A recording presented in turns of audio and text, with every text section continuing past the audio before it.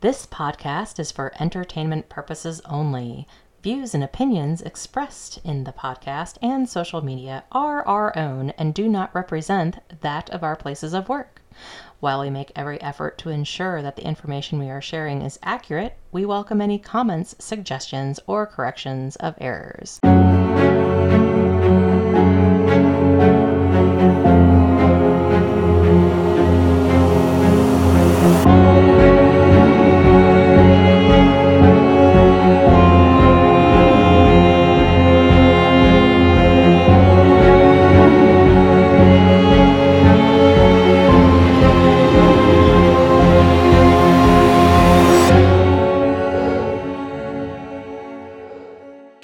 Welcome to Nothing Happens in a Small Town. So like we said in our last episode, this is another unsolved, but it's also at least somewhat tied to the local area. And I'm going to start and continuously shout out to Sister Grace. Oh my goodness.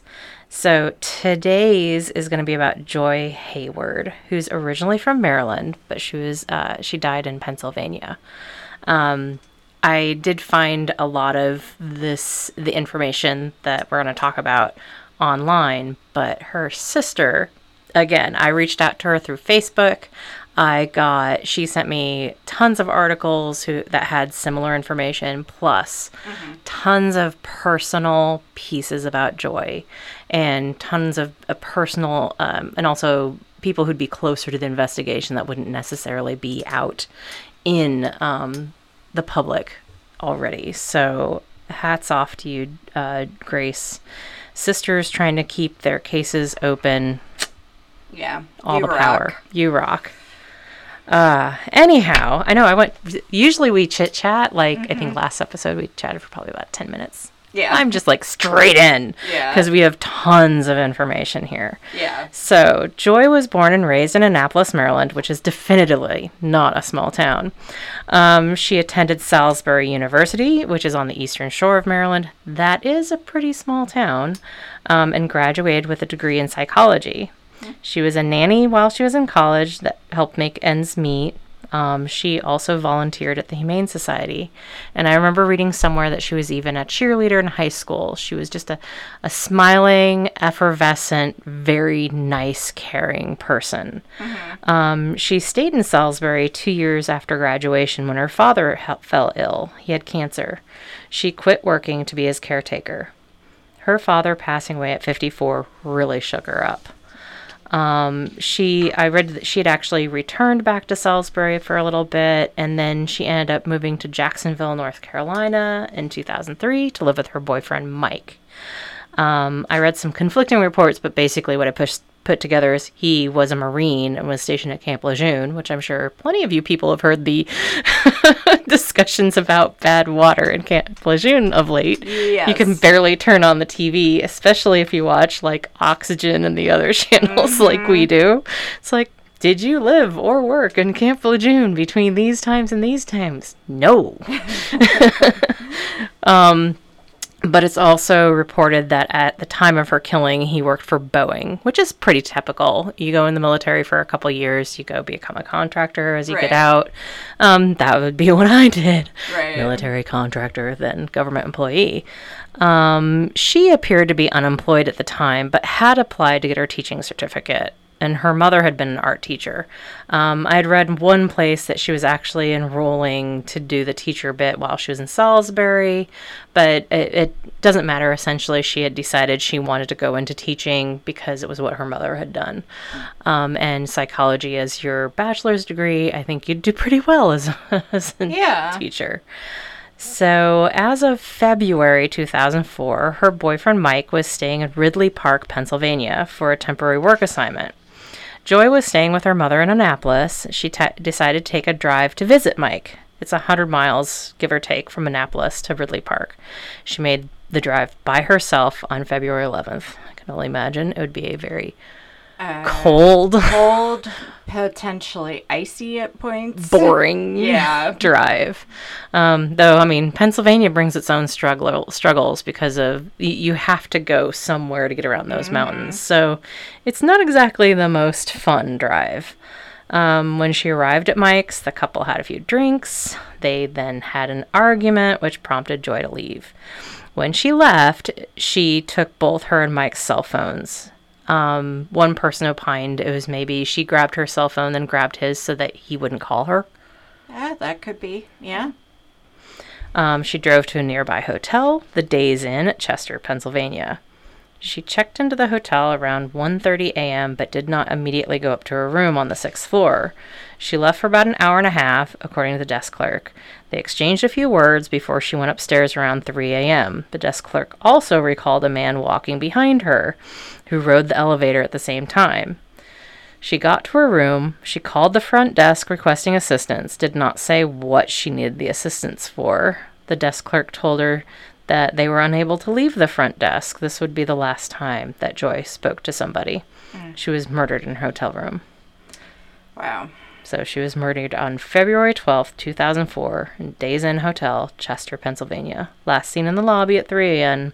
Her body was discovered by a cleaning woman the following evening. You kind of wonder what would have happened if that attendant had gone up there? Yeah. There's so many things. There's so many what ifs with this one. Yeah. What if she didn't go visit her boyfriend? Yeah. What if they hadn't had a fight? There was some purported volatility between them. But at the same time, she obviously cared for him. Right. So Chester is a city in Delaware County, Pennsylvania, within the Philadelphia metropolitan area. It is the only city in Delaware County and had a population of 32,605 as of the 2020 census. City. Yes. Air quotes. So this place definitely has an interesting past. Yeah. And I didn't put everything in that I found because it would have just taken way too long. Right. So I'm just going to touch on a few things. Happens a lot on the eastern seaboard, especially. Yeah. Incorporated in 1682, Chester is the oldest city in Pennsylvania. It is located on the western bank of the Delaware River between cities Philadelphia and Wilmington, Delaware. It was the location of William Penn's first arrival in the province of Pennsylvania and the county seat for Chester County from 1682 to 1788 and Delaware County from 1789 to 1851. Chester evolved over the centuries from a small town with wooden shipbuilding and textile factories into an industrial powerhouse, producing steel ships for 2 world wars and a myriad of consumer goods. Since the 20th century, it has lost its manufacturing base, and over half of the residents and devolved into a post-industrial city struggling with pollution, poverty, and crime. Yeah. The Indian tribe that owned the land where Chester now stands were the Okihockings, removed by order of William Penn in 1702 to other lands in Chester County. As many times we've talked, the Native Americans were pushed off their land. Yep. And, growing up, we didn't hear this when I was a kid. And I'm just, it's on my list of things that I definitely am happy to point out as often as possible. I agree. The Indian name of Chester was Mecapanaka is what I'll go with. Mecapanaka. That sounds about right. Which means the stream along which large potatoes grow. Okie dokie. It's the potato town. We're from the prairie chickens. They're from the potatoes. The first European settlers in the area were members of the New Sweden colony. Aha. The settlement that became Chester was first called Finlandia, the Latin name for Finland. Because Sweden is not Finland. That sounds about right. Yep. And then Uppland, after the Swedish province of Uppland. That's where my family is from. The New Sweden settlers built Fort Mecapanaka in 1641 to defend the settlement. In 1644, the present site of Chester was a tobacco plantation operated by the New Sweden colonists. By 1682, Upland was the most populous town of New Province of Pennsylvania. On October 27th, the ship Welcome arrived bearing William Penn on his first visit to the province. How welcome do you think he was? I don't think he was very welcome, really. It's so funny because I grew up thinking of him as this great person, and now I'm like, wow, no, it was terrible. He really wasn't. Yeah, Penn was renamed the settlement after the English city of Chester. Chester was known as a freewheeling destination for vices such as drugs, alcohol, numbers rackets, gambling, and prostitution. Awesome. Chester was widely known as Greater Philadelphia's saloon town. By 1914, Chester had more saloons than police officers, approximately one saloon every 987 residents. Why do they say approximately? It sounds like they knew exactly what they meant. Right.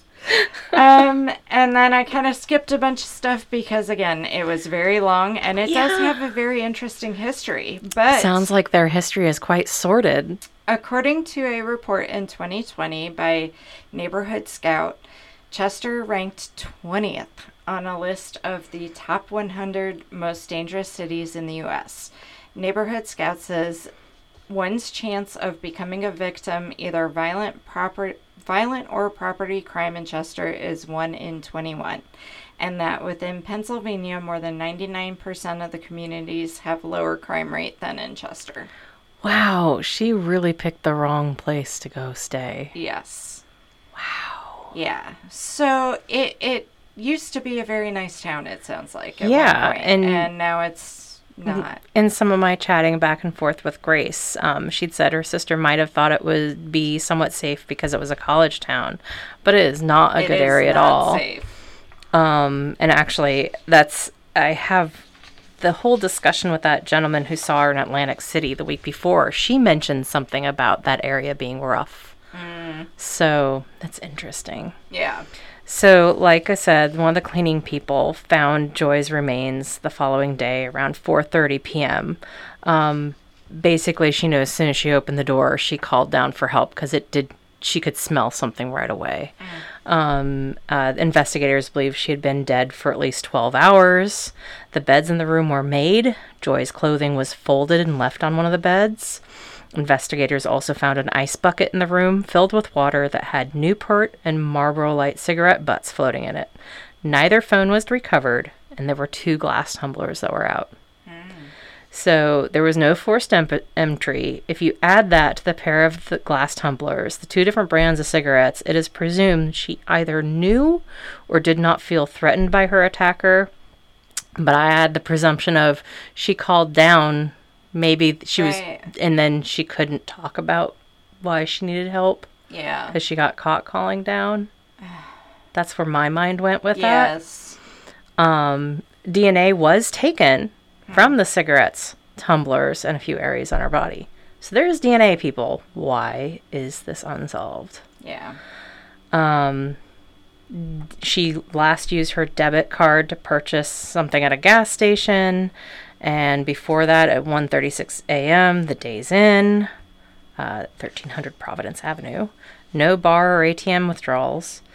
Before that, she had gone to a Target in Brookhaven and spent $48.73. She was found in the bathtub. A washcloth had been placed in the drain, and there was about 6 inches of water in the tub. Investigators could tell that she had been beaten, but could not conclusively determine if she had been sexually assaulted. The water kind of would get rid of that. Right. The cause of death has been determined to be asphyxiation. So, like I said, they were able to gather DNA. The genetic profile came back as belonging to a black male. Police felt this was a strong lead, as the desk clerk had described the man who got in the elevator behind Joy was black. Although the DNA did suggest a black man, they also talked to Mike, her then fiance. He spoke with investigators, gave his DNA, was ruled out as a suspect. The police thought this would be a quick case to solve. It's been reported that there was seemingly a code of silence in Chester. It's believed that people knew who perpetrated the crime but refused to talk to police. So basically, the DNA didn't receive any hits in the national database originally. However, on June 22nd in 2004, a woman was waiting for a bus a few blocks away from that same Days Inn.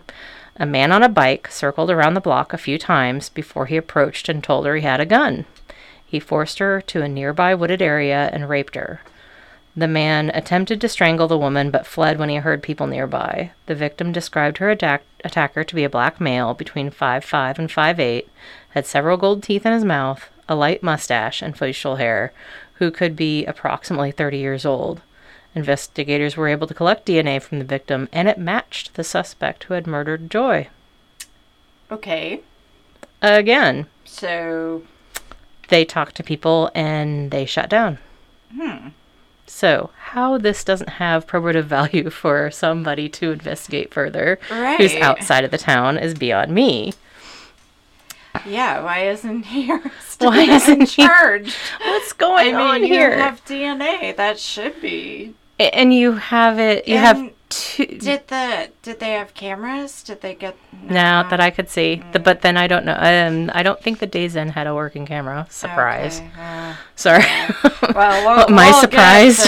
We'll get to hotels and murder. So I know I'm coming in late to say this part, but I totally learned about Joy in a chance encounter with a gentleman who had been in her class. I am sorry to say I don't remember his name. It was we're car geeks. Sean went to one of the, I think he probably went to Cars and Coffee or one of the other weekend get-togethers with our little sports car, and the guy he ran into was in an antique motorcycle. I think they came by our house so that Sean could give him a ride, and then he needed to use the bathroom, and then we were talking. He's like, oh yeah, my wife has a podcast. He goes, oh, you should look into Joy. So thank you, person who I cannot remember your name. I know I texted. I know I texted it to you, but going that far back in text, I don't know if I'll be able to find it. But I'm very happy that I ran into him, because searching, I came across the Facebook page that her sister has relatively quickly. I sent a chat, and well, I didn't send a chat until probably in the last month or so, because we already had so many cases that we had planned. Right. So as we were getting closer to running this episode, I started reaching out, and Grace has been amazing. She has provided me all sorts of additional information. She's been a very active advocate for pushing for closure in her sister's case. We'll put a link to her Facebook page. Yes. It's called Who Killed Joy Haywood in Chester, PA, 2/12/2004. She has recently put out a change.org petition for the governor of Pennsylvania, Tom Wolf, to turn the DNA. Imagine why I came up with that instead. I run a program that has those initials, from Joy Haywood's case to the Parabon Labs in Virginia. And we will also push that out. We've both signed. Please sign. Yes, please. She has reached out to various police, politicians, different crime shows. Back when Barbara Mikulski was in office, she didn't respond. The most recent crime show that I saw linked on the Facebook page was Crime Junkie. They turned them down because there was not enough information for a full show. And I know our last one was really short. Yeah. This one, we're talking a lot more. Right. There's a lot more information here. I don't understand why this isn't getting any traction. I agree. I think she has a lot of information. Yeah. And this has more information than our last case. And by a lot. I mean, we don't care. You send it to us, we're going to talk about it. If it's interesting, intriguing, and it has, we care about the victims. So there is one case that I did not do, and the only reason I didn't do it is because it was ruled a suicide, and it just there wasn't enough.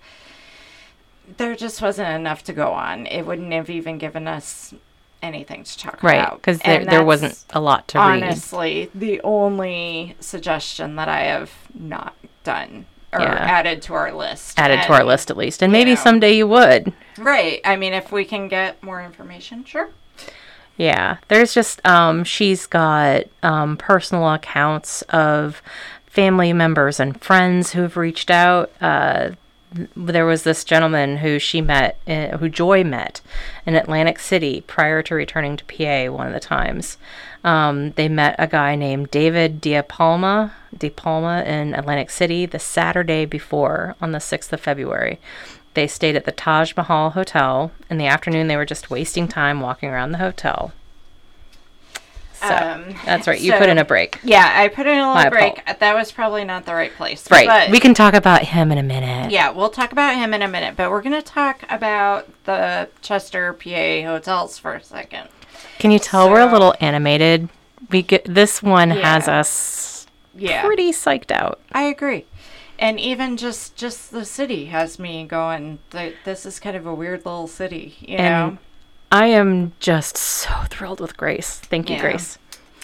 So there were more Chester, PA hotel murders. Shocker. Tuesday, July 27th, 2020, they found Charles Bryant, 36 years old, dead inside the lobby of the Candlewood Suites. I am not going into details because we are talking about Joy's case. I'm just pointing out that there are more murders in this town. There is a suspect, Nasir Frisbee, and he has been charged with shooting Charles. And then December 7th, 2015, a Pennsylvania man was charged with shooting and killing a 23-year-old man in Brandywine 100 Hotel. Vincent Clark, 25, of Marcus Hook, Pennsylvania, was identified as a suspect and arrested Saturday by members of the Marcus Hook Police Department and the Delaware County Prosecutor's Office in Pennsylvania. He was charged with the first-degree murder of 23-year-old Jemai White of Philadelphia. So, two of these hotels, I'm just going to read you their descriptions because there's been murders there, and this is what they say on their websites. The Days Inn, where Joy was murdered. Our Days Inn, Springfield, Philadelphia International Airport Hotel offers exceptional style and unbeatable value just 15 miles from Philadelphia. Close to I-95, I-76, I-476, and Wells Fargo Center, we are just 5 miles from Philadelphia International Airport, featuring free shuttle service to and from the airport, and we are just minutes from capital area attractions. I hope that they've got more night watchmen. Yeah. And then Candlewood Suites, where the guy was the other one in the lobby, located in the historic Chester, Pennsylvania, the oldest city in Pennsylvania. The Candlewood Suites Chester Airport Area Hotel provides a convenient location just 10 minutes away from the Philadelphia International Airport. We are only 5 minutes away from Talon Energy Stadium and Widener University, and 2 minutes away from Harrah's Casino, with free shuttle service provided by the hotel.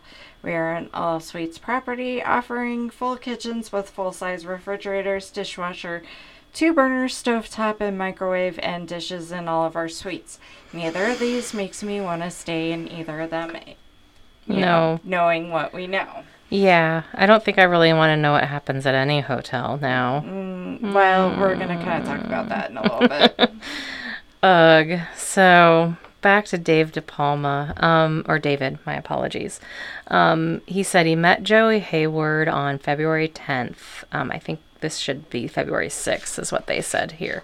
Saturday afternoon, Joy and her boyfriend were just wasting time walking around their hotel, the Taj Mahal in Atlantic City, thinking they were just sitting through some sort of vacationing getaway seminar that would take about 30 minutes. Once they figured it was a timeshare presentation, he got all bent out of shape and left the room. I know, timeshare presentations are no fun.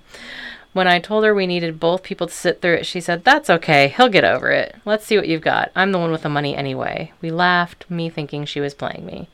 My presentations averaged 45 minutes to an hour. We sat and talked close to 3.5 hours. Quite a unique situation. Well, I think why we clicked while talking, it was realized that we both lost a parent to cancer. She talked about her sisters and how her younger sister had just gotten married. That would be Grace. That's not what it's supposed to be like. She got married before her older sister. She was being half serious, I think. It's not like she was mad or anything. Long story short, after I told her that we weren't limited to just Atlantic City, you could travel all over, she got excited, telling me she wanted to buy one for a few reasons. One reason was so her and her sisters and their families could go on vacations together. The real reason she wanted to buy one is she told me her boyfriend worked for Boeing and they had to travel up to Chester, Pennsylvania for his job, and she was a little skittish staying at a hotel in a bad neighborhood. Not only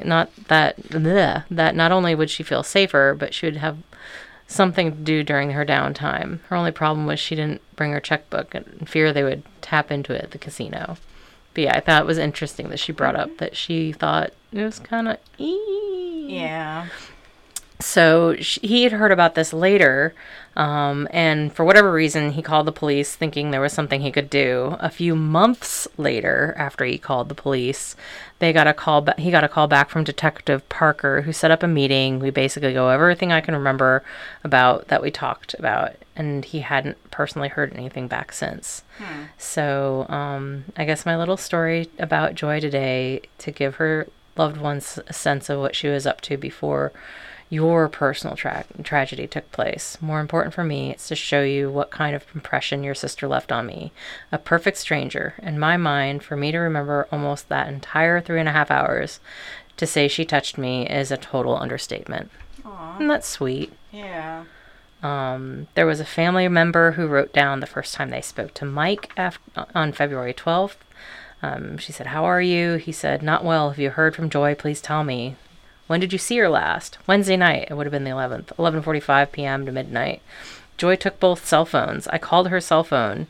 "You should be worried." "Worried? Why? Where are you?" "I'm in Brookhaven, PA. I'm fucking freaking out." It's like, "You must have been the last person to see her." He said, "Don't say that. Call her sisters." So there's, Mike has been, ruled out because his DNA didn't match, but definitely didn't have the best communication with her and her sisters. Yeah, but sometimes, relationships are tough, let's face it. And, it seems like he did care. Right. The fact that he said, when they said... He said he was freaking out. Yeah, and the fact that they said, you must have been the last person to see her. He's like, don't say that. Yeah. That's... But Parabon, I wrote a lot. I kept it in here. We don't have to read through all of it, but there was what Grace has been trying to get done is for her sister's DNA to be sent down to this laboratory. The Pennsylvania State Police used it to assist them with the killing of a 9-year-old girl. The case happened in 1964. A young girl, Maurice Chivarella, went to school like any other day. But police were able to tie James Forte to her killing in 2019. So that's a pretty long period of time. They were able to exhume the body, match DNA found on her jacket. They were also instrumental in solving a 25-year-old murder case of Christy Murack, a Lancaster, Pennsylvania woman who was brutally raped and murdered in her apartment in 1992. There's another one in 1975. So it's not wholly without precedent for Pennsylvania to send DNA down to this laboratory. Grace is just trying to push all these different ways to try to get closure on her sister's homicide. She said she also would contact the cemetery to see what they would be able to provide as far as ground temperatures, because that might have a situation with regard to exhuming her and bringing back DNA. She also connected with a person named Michelle at DNA Detectives. So there's a lot that Grace has done to try to get her information out there and get this case solved. And she just keeps running up against people that don't want to talk about her story, don't want to go ahead and do these extra steps. I know they cost money, but at some point in time, I mean, this person was still on the streets as of 2004 and raping people. Right. And trying to kill them. Jeez. Who knows what else he's done. Yeah, I mean, how many other unsolved murders are there that could be linked to this guy? Yeah. Wow. Oof. So, we've been talking about hotels, and here's some morbid facts about people dying in hotel rooms. So there's 6 of them. Number 6 is hotels are a magnet for suicides and unnatural deaths.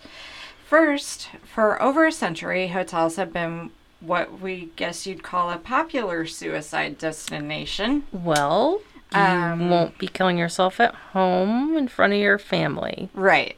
Okay. Dave Cillian, who has cleaned up after literally thousands of these suicides, believes hotels offer some advantages over dying at your house. Sometimes people kill themselves in hotels because they're worried nobody will find the body.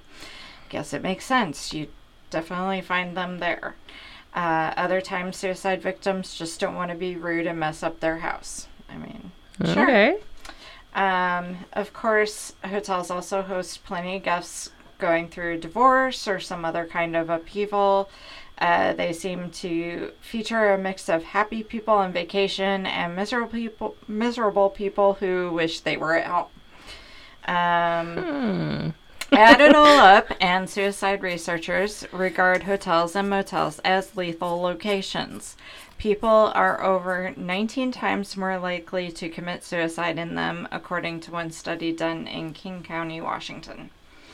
So I'm making a face. Also, studies point to every conceivable type of unnatural deaths occurring in hotels and motels, way more frequently than elsewhere. People are away from their families and support system, or out of town, or both. You get a higher rate of people smoking, using drugs, going through some kind of mental breakdown. Guests can be killed by everything from gun murders to even a guy with throat cancer had his throat ruptured while he was in the hotel and he bled out on the floor. So, yeah. Number 5. This is why hotel I'm making more faces. are always stumbling upon corpses. She worked at the Overlook Hotel winter shift. We wouldn't assume the staffing at the front desk, including frequent brushes with death and horrific mutilation. But apparently you do. You'd be horribly wrong. Somebody quoted, "I've had employees discover bodies in rooms where they were about to clean. I've personally worked during multiple jumpings. We even had a woman die falling down the laundry chute." Okay. Yeah. So, number 4, hotels don't exactly want you to know about this stuff. Of course not, because you'd be making the face I'm currently making. Right. Gosh, I'm glad I've had travel trailers. I've been doing this for other reasons, but I've now added my reasons. So I'm just going to skip some of these and go to one interesting fact that I found. A few years ago, the Beverly Hilton retired the room number 434 because it was the room where Whitney Houston died. And people came from all over the world demanding to sleep in the same bed that she died in. She didn't die in bed. She died in the tub. Yeah, but still. People are weird. Creepy. Creepy. So number 3, cheaper hotels aren't great about cleaning up. That I already knew. So... And I was just thinking of it from bed bug angle and other germs. Don't ever take off that top piece. They don't wash. So hotels take your credit card. So most of the time, I'm told they charge the credit card back. They're not too worried about the cost because they've got an open credit card and they'll just charge them. Seems like a really crappy thing to do until you realize what a difference that open credit card means for the actual cleaning. Nice. Yeah. So number 2, there are a couple of ways to tell if someone has died in your room. Pay attention here, people. Knowing all of those stats about people dying in their hotels is pointless if you can't tell whether they were actually murdered in your room. We asked Cillian for what to look for if you're curious about that kind of thing. Look for mismatched carpet or anywhere the carpet seems to have been replaced. Same thing with wallpaper and blinds. Sometimes you get lucky and things are replaced because of feces, but usually it's somebody has blood on it. Nice. I mean, the pooping part isn't great either. Yeah. Sorry. Other recommended tips include searching for weird amounts of flies in the light fixtures or simply never leaving the company of your own home. Yeah, I bring my own home with me. But this is because of my allergies. I actually have a problem staying in hotels because they're never going to keep the bedding clean enough or have the right mattress. But here's more reasons. Yeah, and basically, even sometimes the police don't know that there's been a crime committed in the hotel room. Just know that you might find blood or something, and nobody knows why it's there. And the number one reason, and this is a little crude, but sometimes a guy will up and chop off his penis. Lorena Bobbitt, they got nothing on you. A pretty big hotel called about a guy who told the front desk that Satan was telling him to cut his penis off. Eventually, this sent someone up, and what do you know, he'd actually done it. But he did it perfectly, unlike one guy he'd worked with who tried to hack off his penis with car keys.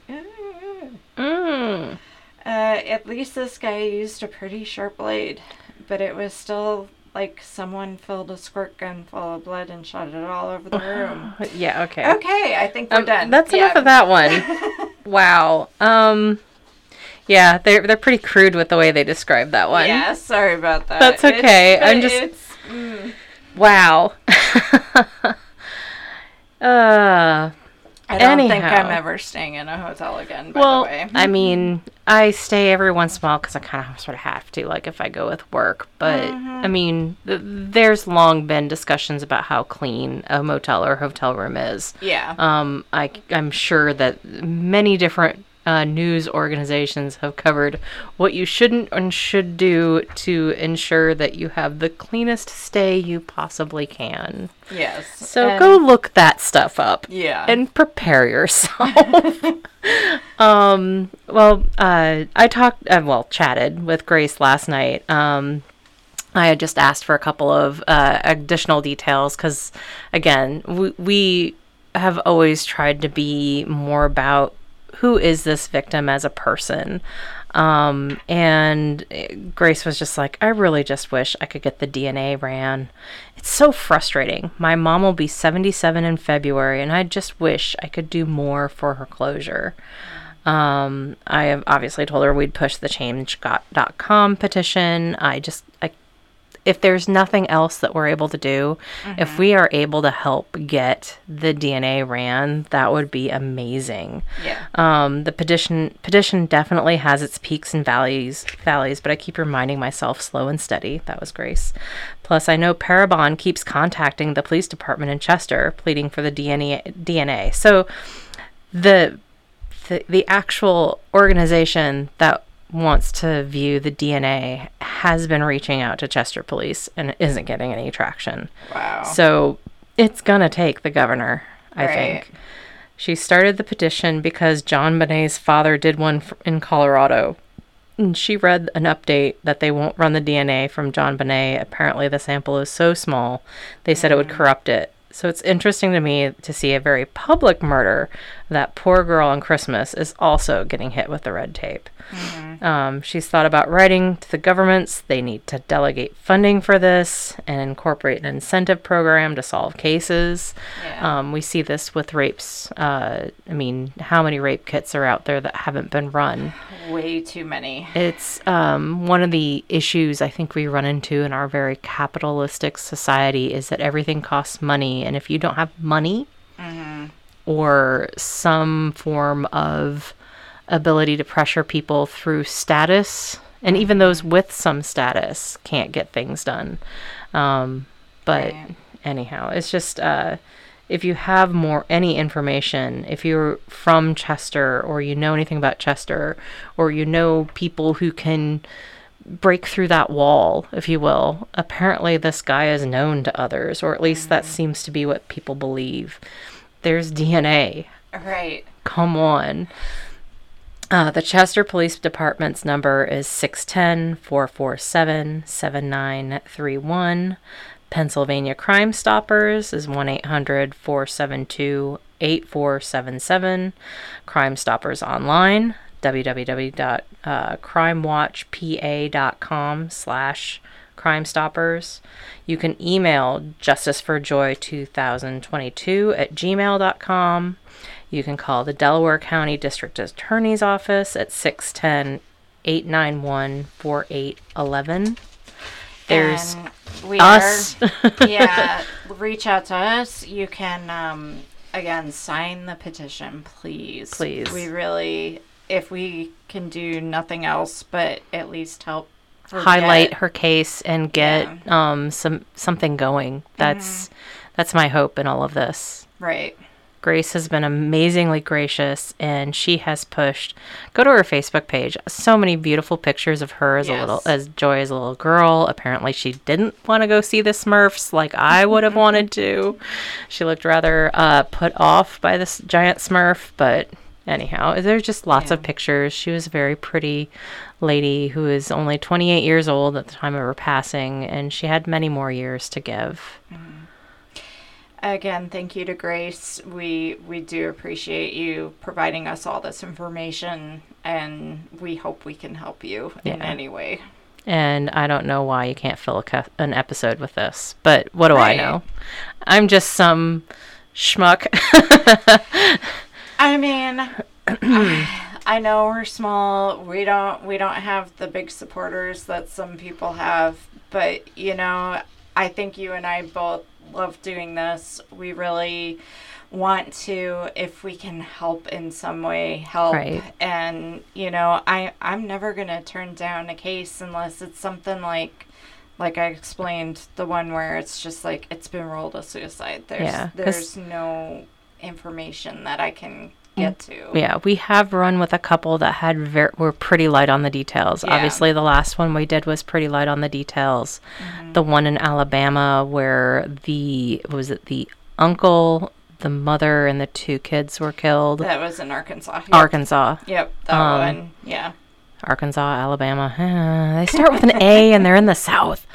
But yeah, And we actually had people come back to us, hey, there wasn't a lot in that episode. Why'd you roll with it? It's like, well, if nothing else, if we can get more information out there. Because they did actually get that person. Right. But the community has no closure. Right. They're still concerned about it. And that does bring up some discussion about who needs more closure. Obviously the family. Mm-hmm. But it's like understanding the why. What is the psychopathy? What's going on with these people that they murder?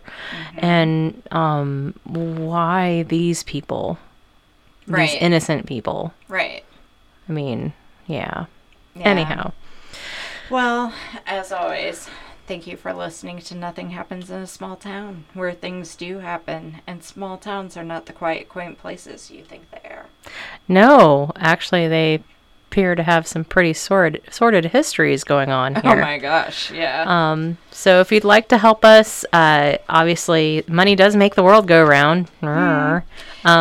So anything, if you want to become a Patreon, that can help us do a little bit more, maybe get a little more for research, what have you.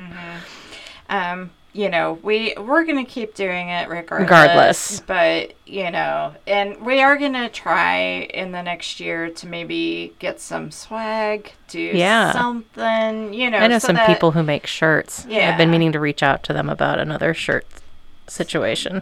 But, if you become a Patreon, we will definitely find some way to repay you with, something cool. Right. We have our notes and what have you to start with. And then from there, we'll plan to put together some more packages. Yeah. So you can always find us on Instagram at Nothing Happens in a Small Town. Our Twitter username profile is Nothing Happens in a Small Town, NHIAST. Our Facebook page is Nothing Happens in a Small Town, NHIAST 2021. And our Gmail is Nothing Happens in a Small Town at gmail.com. Here's hoping y'all have something to help this one out. Yeah, and happy holidays, and because I think we're gonna be we're gonna be off at least for a little bit. Yeah. We will let you know when our next episode is going to be. Yeah. All right. Thank y'all. Guys. Bye.